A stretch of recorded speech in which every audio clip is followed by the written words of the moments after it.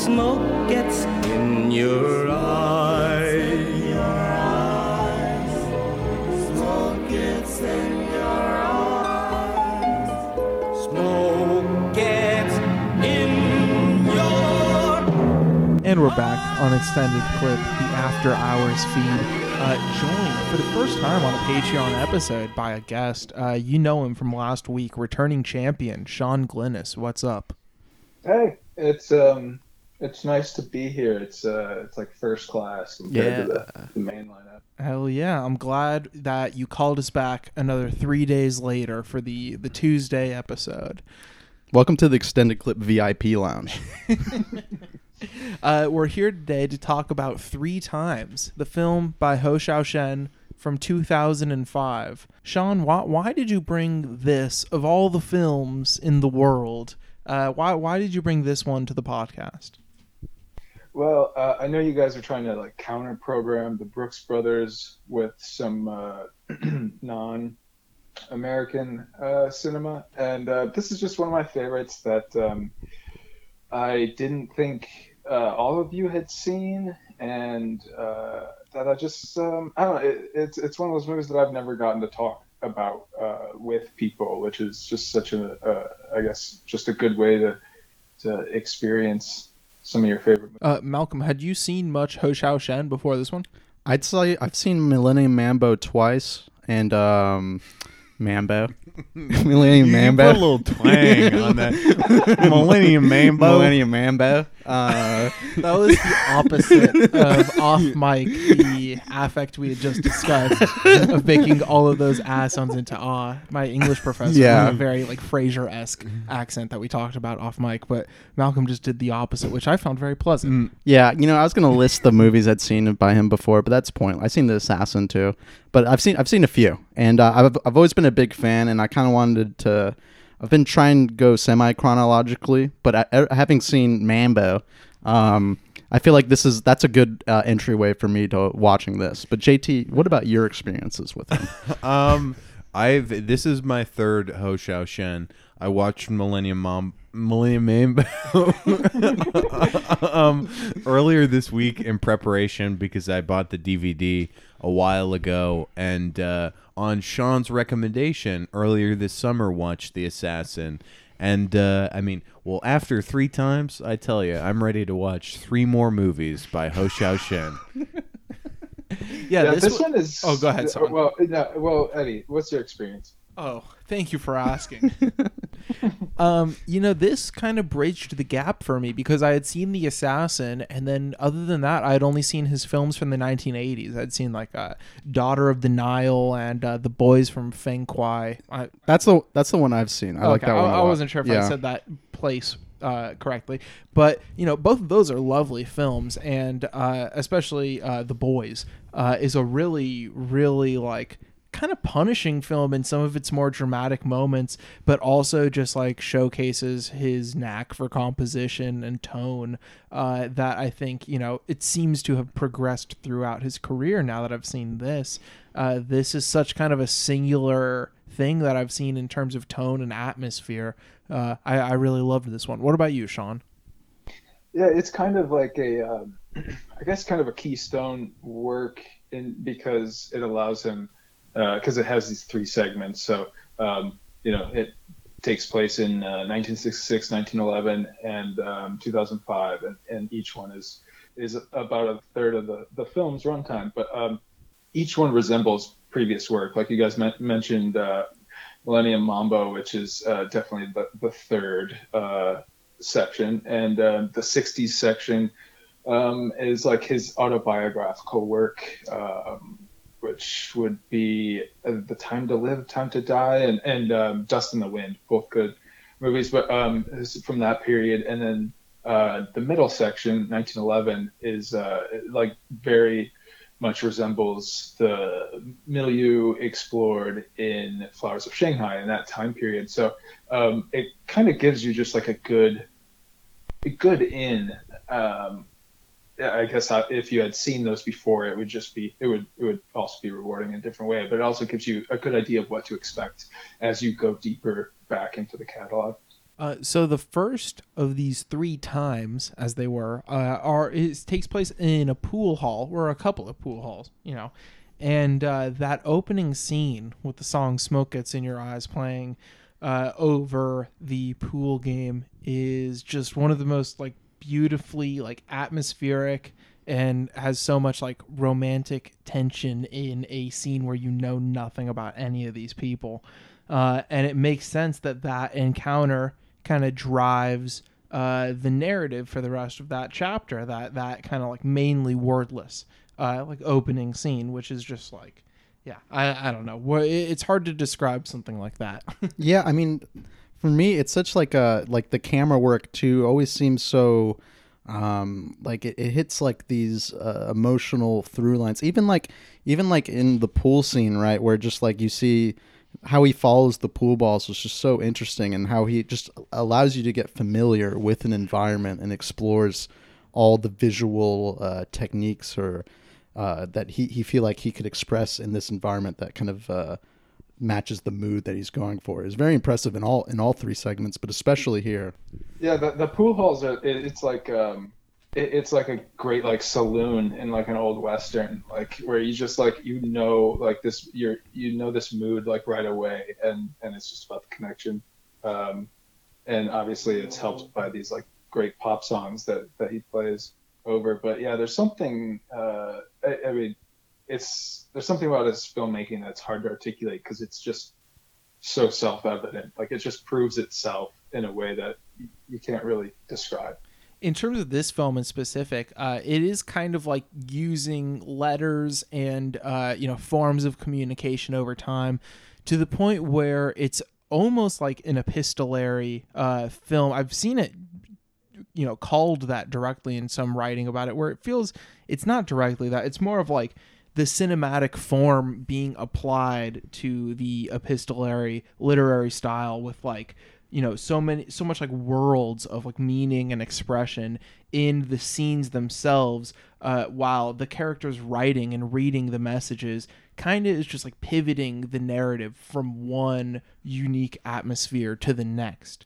And I think kind of the exception to that, I guess, would be the first act, where it's more that as the time passes and the letters are sent back and forth, it feels like the pool halls just become an otherworldly kind of dreamlike space, which feels kind of separate from the other 2 acts. Now, Felipe Furtado wrote a little blurb on this movie, and it really gave me some insight, especially the last sentence. He said, "Private worlds in the film gaze that gives them texture and our own participation in them." I mean, it's something like that. I mean, like, you talk about the texture that like he brings to his movies, especially in the first segment, but you see some of this in the third segment, and I feel like the second segment really stands out of how kind of singular it is amongst those 3.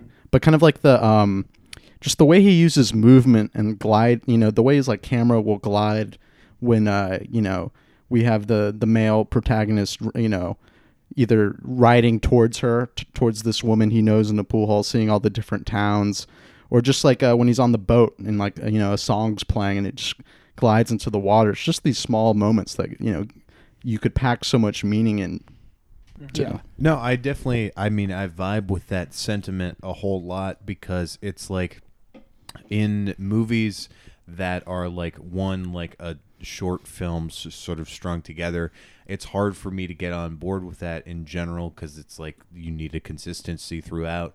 But with things that are so like narratives that are so simplistic on like a basic level, it requires, I don't know, a lot to make me not like find it like bullshit. And these really ring true, and a lot of it is like that gestural stuff with like the camera floats to the right place at the right moment, and we catch like this little glimpse of like real like human sexual tension, where it's like they'll look at each other and like you'll like when they're first sort of like feeling out like each other, and you sort of see them look like back and forth. And this happens, I think, sort of throughout like the 3 narratives, just watching the 2 leads like look at each other. It says like so much there, and the way he knows to linger on what particular glances are meaningful, I don't know, is just evident watching it.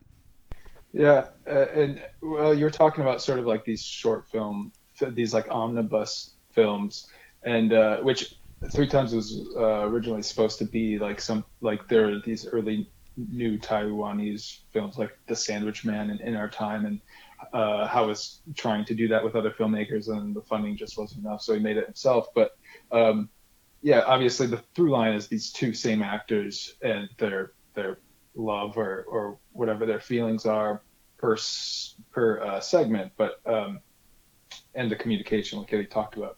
But yeah, like in this one, I feel like it's so. This one is probably like the easiest. I guess I'll be interested in your guys' reaction, but this one is sort of the easiest to like wash down and grasp because it's just like there is that tension that feels modern and Shuki is just like her performance is so good. Like she can do so much just like looking. Like as soon as Chang Chen like enters the pool hall for the first time, you just can see on her face like that like something has shifted in the atmosphere. And they're just so good at developing that in this first section. Yeah, I mean, just as like a performance vehicle, for Shuki and Chang Chen, it's like, if you're interested in acting at all, this is an easy movie to watch. So much is given in their gestures, and especially, I guess, as we move on to the second segment, I did want to say that the way that the first one wraps up with them eating together and the steam coming off of one of the dishes kind of obscuring their faces slightly is such a beautiful image as it goes into the portion that takes place in 1911. And this, I feel like, maybe this part isn't quite as accessible. Yeah. Especially to, I'm not the first to make this point, but I know that after Moonlight, Barry Jenkins was talking about Hsiao-hsien and Wong Kar-wai both being, influences on him when he was in film school. And I think Wong Kar-wai might be a bit easier to wash his films down. There are some Hsiao-hsien films that I think are more accessible. Mm-hmm. I think The Assassin, even if you have an interest in just like what films look like, you won't be bored by The Assassin. But I found this segment a little more difficult, but it's also rewarding. I feel like it would be a little more rewarding if I knew more about history, frankly, and the imperial powers at play with the China and Japan stuff that, I'm the first to admit I don't have a great grasp on. No, yeah, the second segment is definitely, I guess if I had to say least favorite, just because I did kind of feel on the outside looking in a couple times, and I mean it's hard not to, right? It is a silent segment, and it's there's kind of the way the camera works too is very different. You still kind of have like this conversational glide that Hu Shaoshen will like implement, where you have two characters talking to each other, and rather than doing single shot coverage, you just go back and forth slowly, which I do enjoy. But I think, yeah, within the context of the movie, and you saying this is kind of easy to watch, I kind of like after the movie was done, I definitely enjoyed a lot of moments just on like a pure emotional level. But it did take me, I had to think about it a little bit, and but it does make a lot of sense where you have this very strong formal control. You have these three segments with like a distinct, basically just romantic miscommunication, and that's kind of like the theme of a lot of them.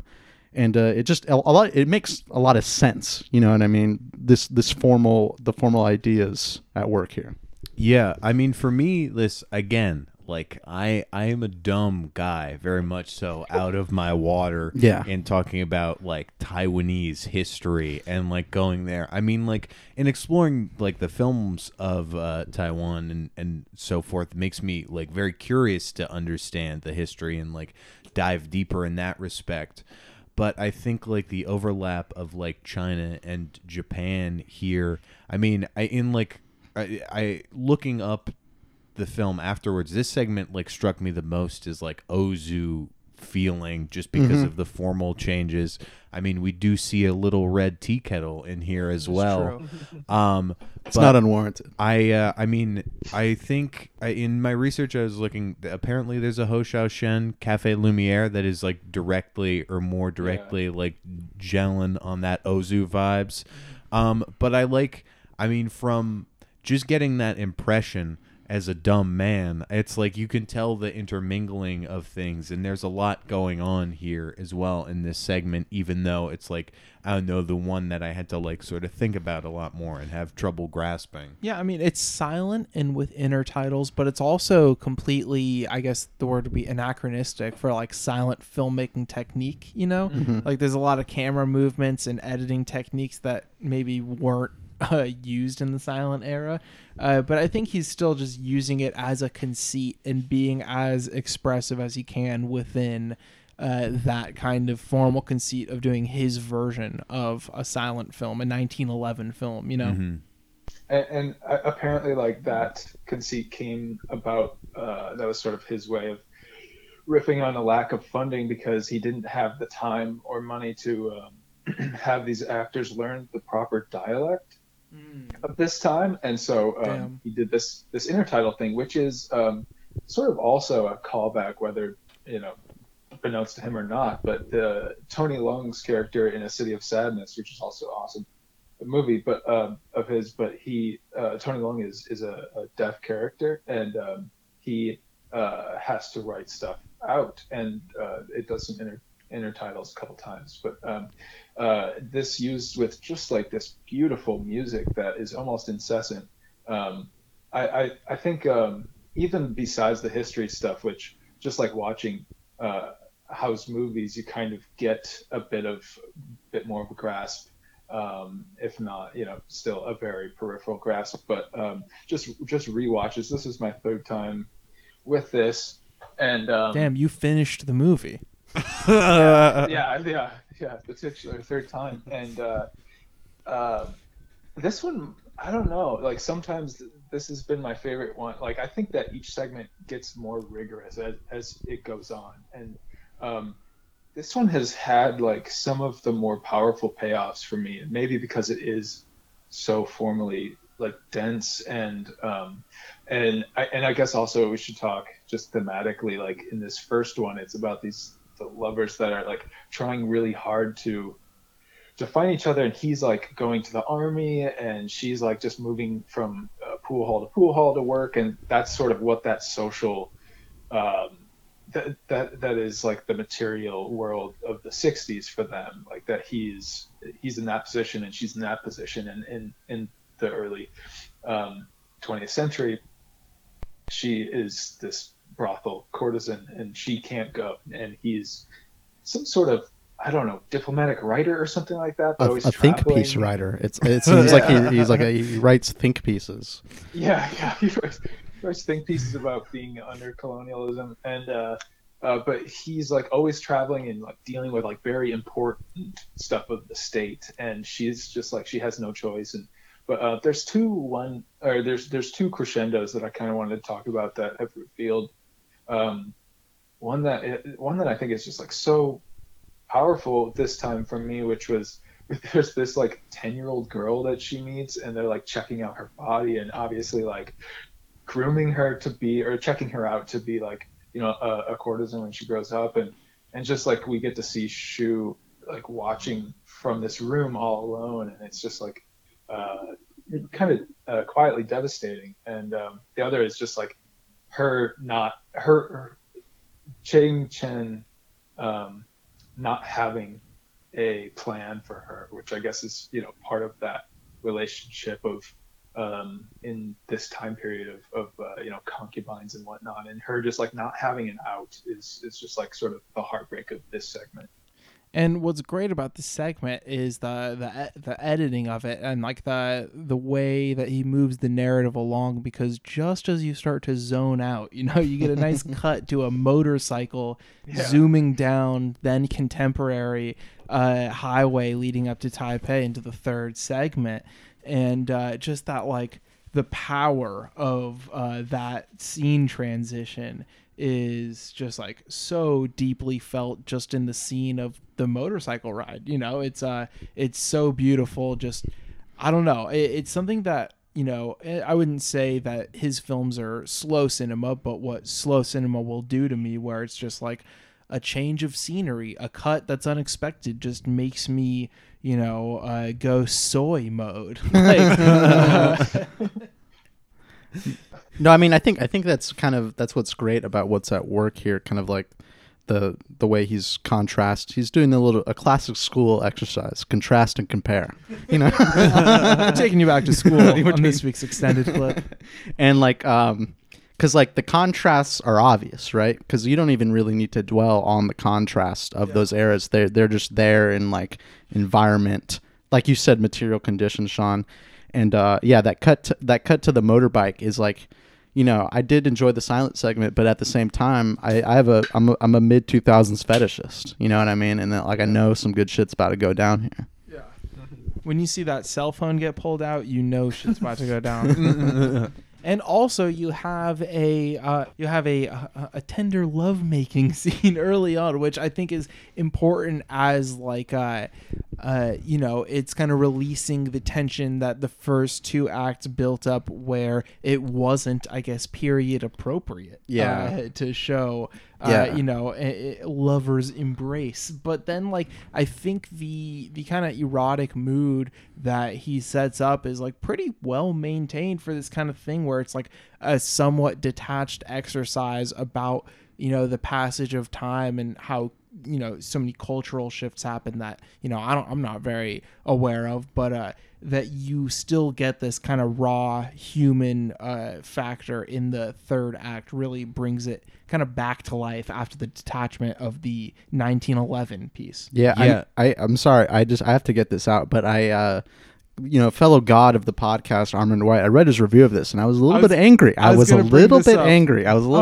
He said once is enough. Well, that's what's great, but he also because I think the formal reveal of what you just said, kind of like the sex happening in like this third story, his main criticism, I feel, that he hammers in a lot is that like the 60s were an erotically charged time themselves, and that he's misinterpreting kind of the history of all that, which I don't know, kind of a stupid point. He really, if you like a movie and Armand White writes a negative review about it, like he does trigger you. He called it hipster nonsense, which I think it's funny. Like there's like some point in time where there was like cultural clout to like watching Hsiao-hsien movies, but yeah, I think I just have to read The Armand, because it's a pretty brief capsule that I think is very funny, despite being extremely wrong. But it's also like the conservative heel turn. Yeah, like he has to be kind of anti-sex. But anyway, but just on that part, we can get into it more. But like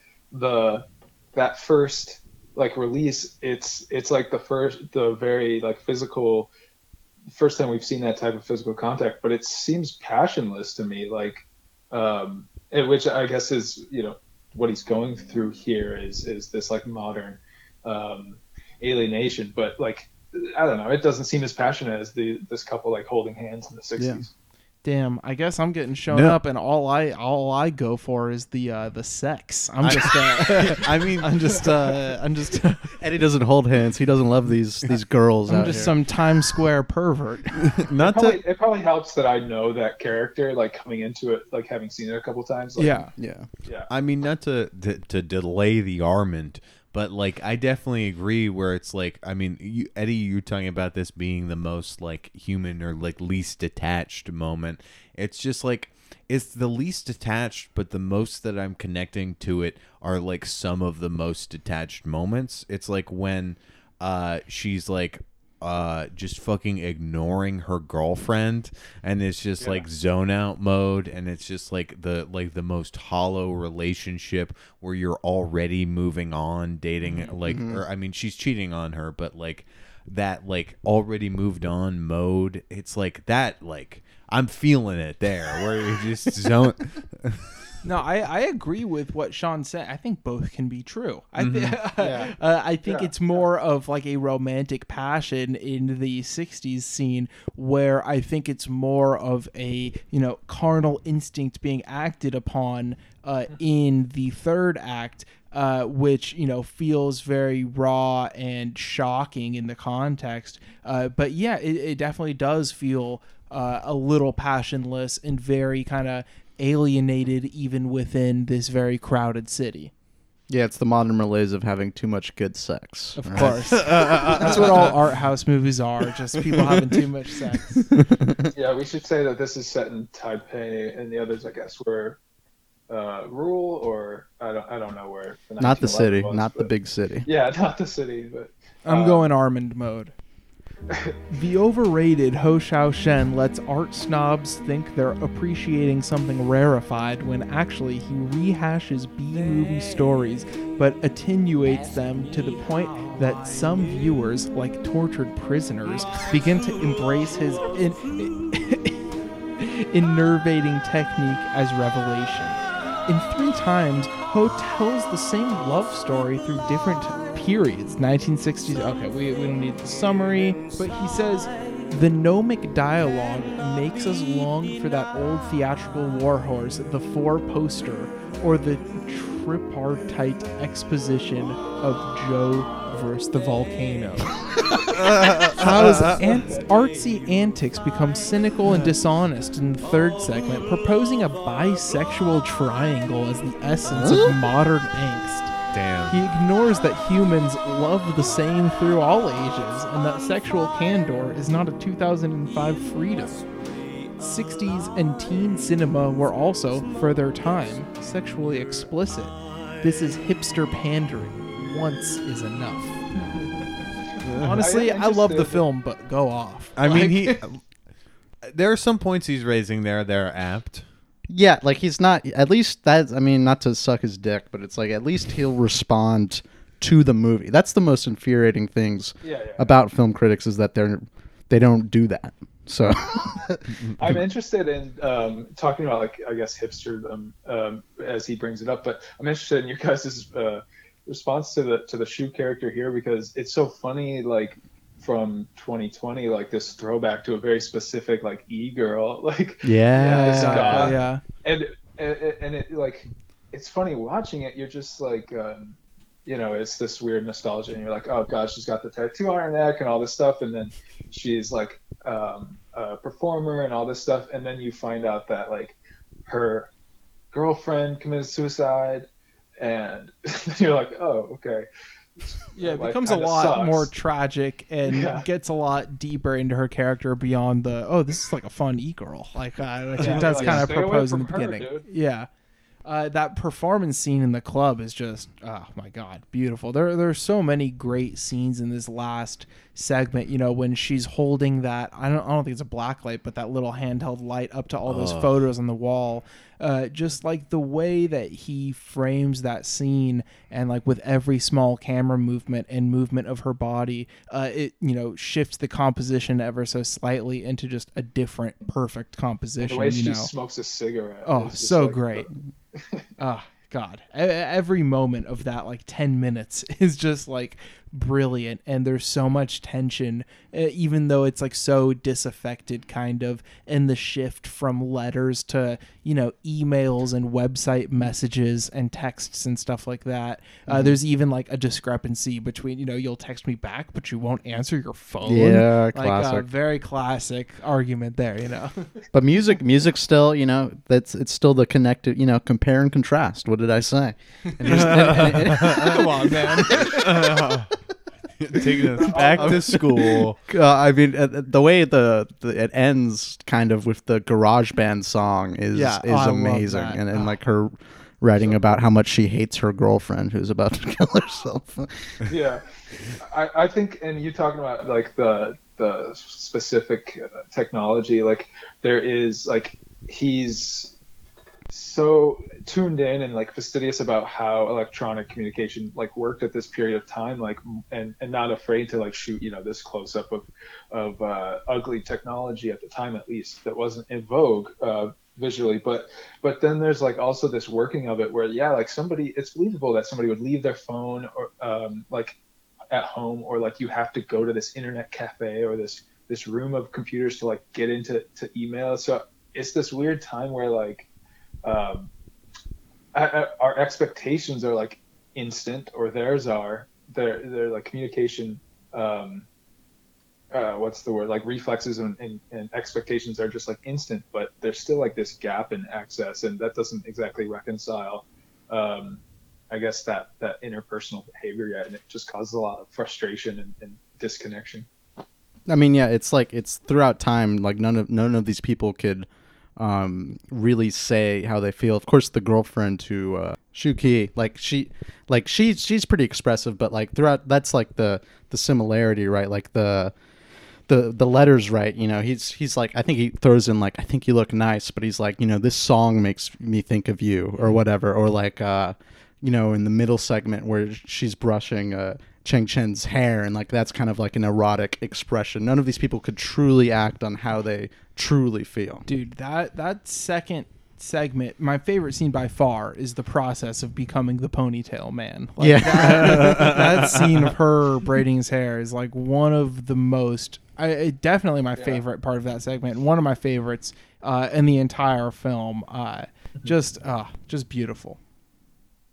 It's interesting that, I don't know, it seems like you guys might have had a different experience, but the first time I watched this and part of the second time, with the third segment, I found really hard to grasp the first time, where I kind of was expecting something and didn't get it. And then the second time, you know, I just enjoyed the textures. And this time it seemed to, I seemed to get the internal logic a bit more, but it seemed like, I don't know, it sounded like you guys might have taken to that third segment a bit easier than I did. Is there something you can identify as like why you think it held out the first time you watched it? I don't know. I think it might have just been how, because like I said, I do think it gets more rigorous as it goes on as far as like plot points, and the lack of them in the third one is, I mean, they are like, it's a huge plot point, but it happens off screen and she's just like looking and the camera doesn't even barely acknowledge it. She barely does because she's so numb, and I think that numbness imbues that whole section where, you know, there's cool stuff about it, like I said, the textures and the performance piece, and like the light bulb in the hallway, like all that stuff is really cool, but just her numbness, I don't know, it just kind of threw me out. And maybe the same with Millennium Mambo. Like the second time I watched that was just sort of a revelation. First time it was just like great fun, but couldn't really get that internal logic all the time. We're very disaffected people, Yeah, you know, very exactly. unhappy and disaffected, and can't really, you know, we like the beginnings, not the ends. You know? I felt a little like I was a little bit like not fully with it for some parts of the third segment, but I don't know, just by the end it's like, yeah, I get it. I get ignoring your phone and waiting for it to cut to black, you know. Yeah, and I think I enjoyed it texturally too, like you said, and just like, I think I said I'm a mid-2000s fetishist. You have the digital cameras, the cell phones, the chat rooms, like, and how he like just, you know, displays that stuff. I was very interested. Her bio is so epic. I do love a The good most bio. dramatic thing. Yeah. And like the way like they would like type and read text on the computer felt like the movements, the way he would, you know, move the camera to react to that felt true to real life in a sense to me. Mm-hmm. I mean, I definitely agree with you on the 2000s like fetishization. That like that's definitely something I connected with.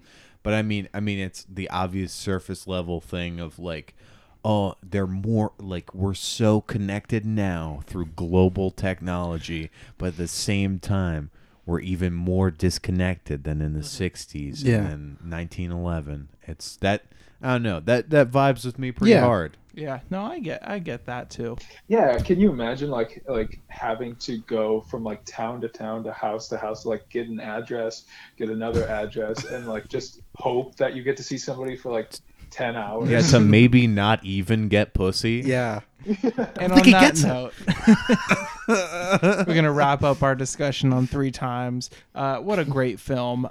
Shawn, thank you so much for bringing this to us and for coming on the pod. We've been waiting a long time to have you on, so we were glad to do it. Appreciate it. I had a lot of fun.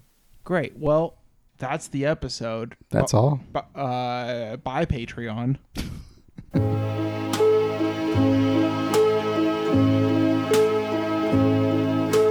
They asked me how I knew my true love was true. I must reply, something here inside cannot be denied.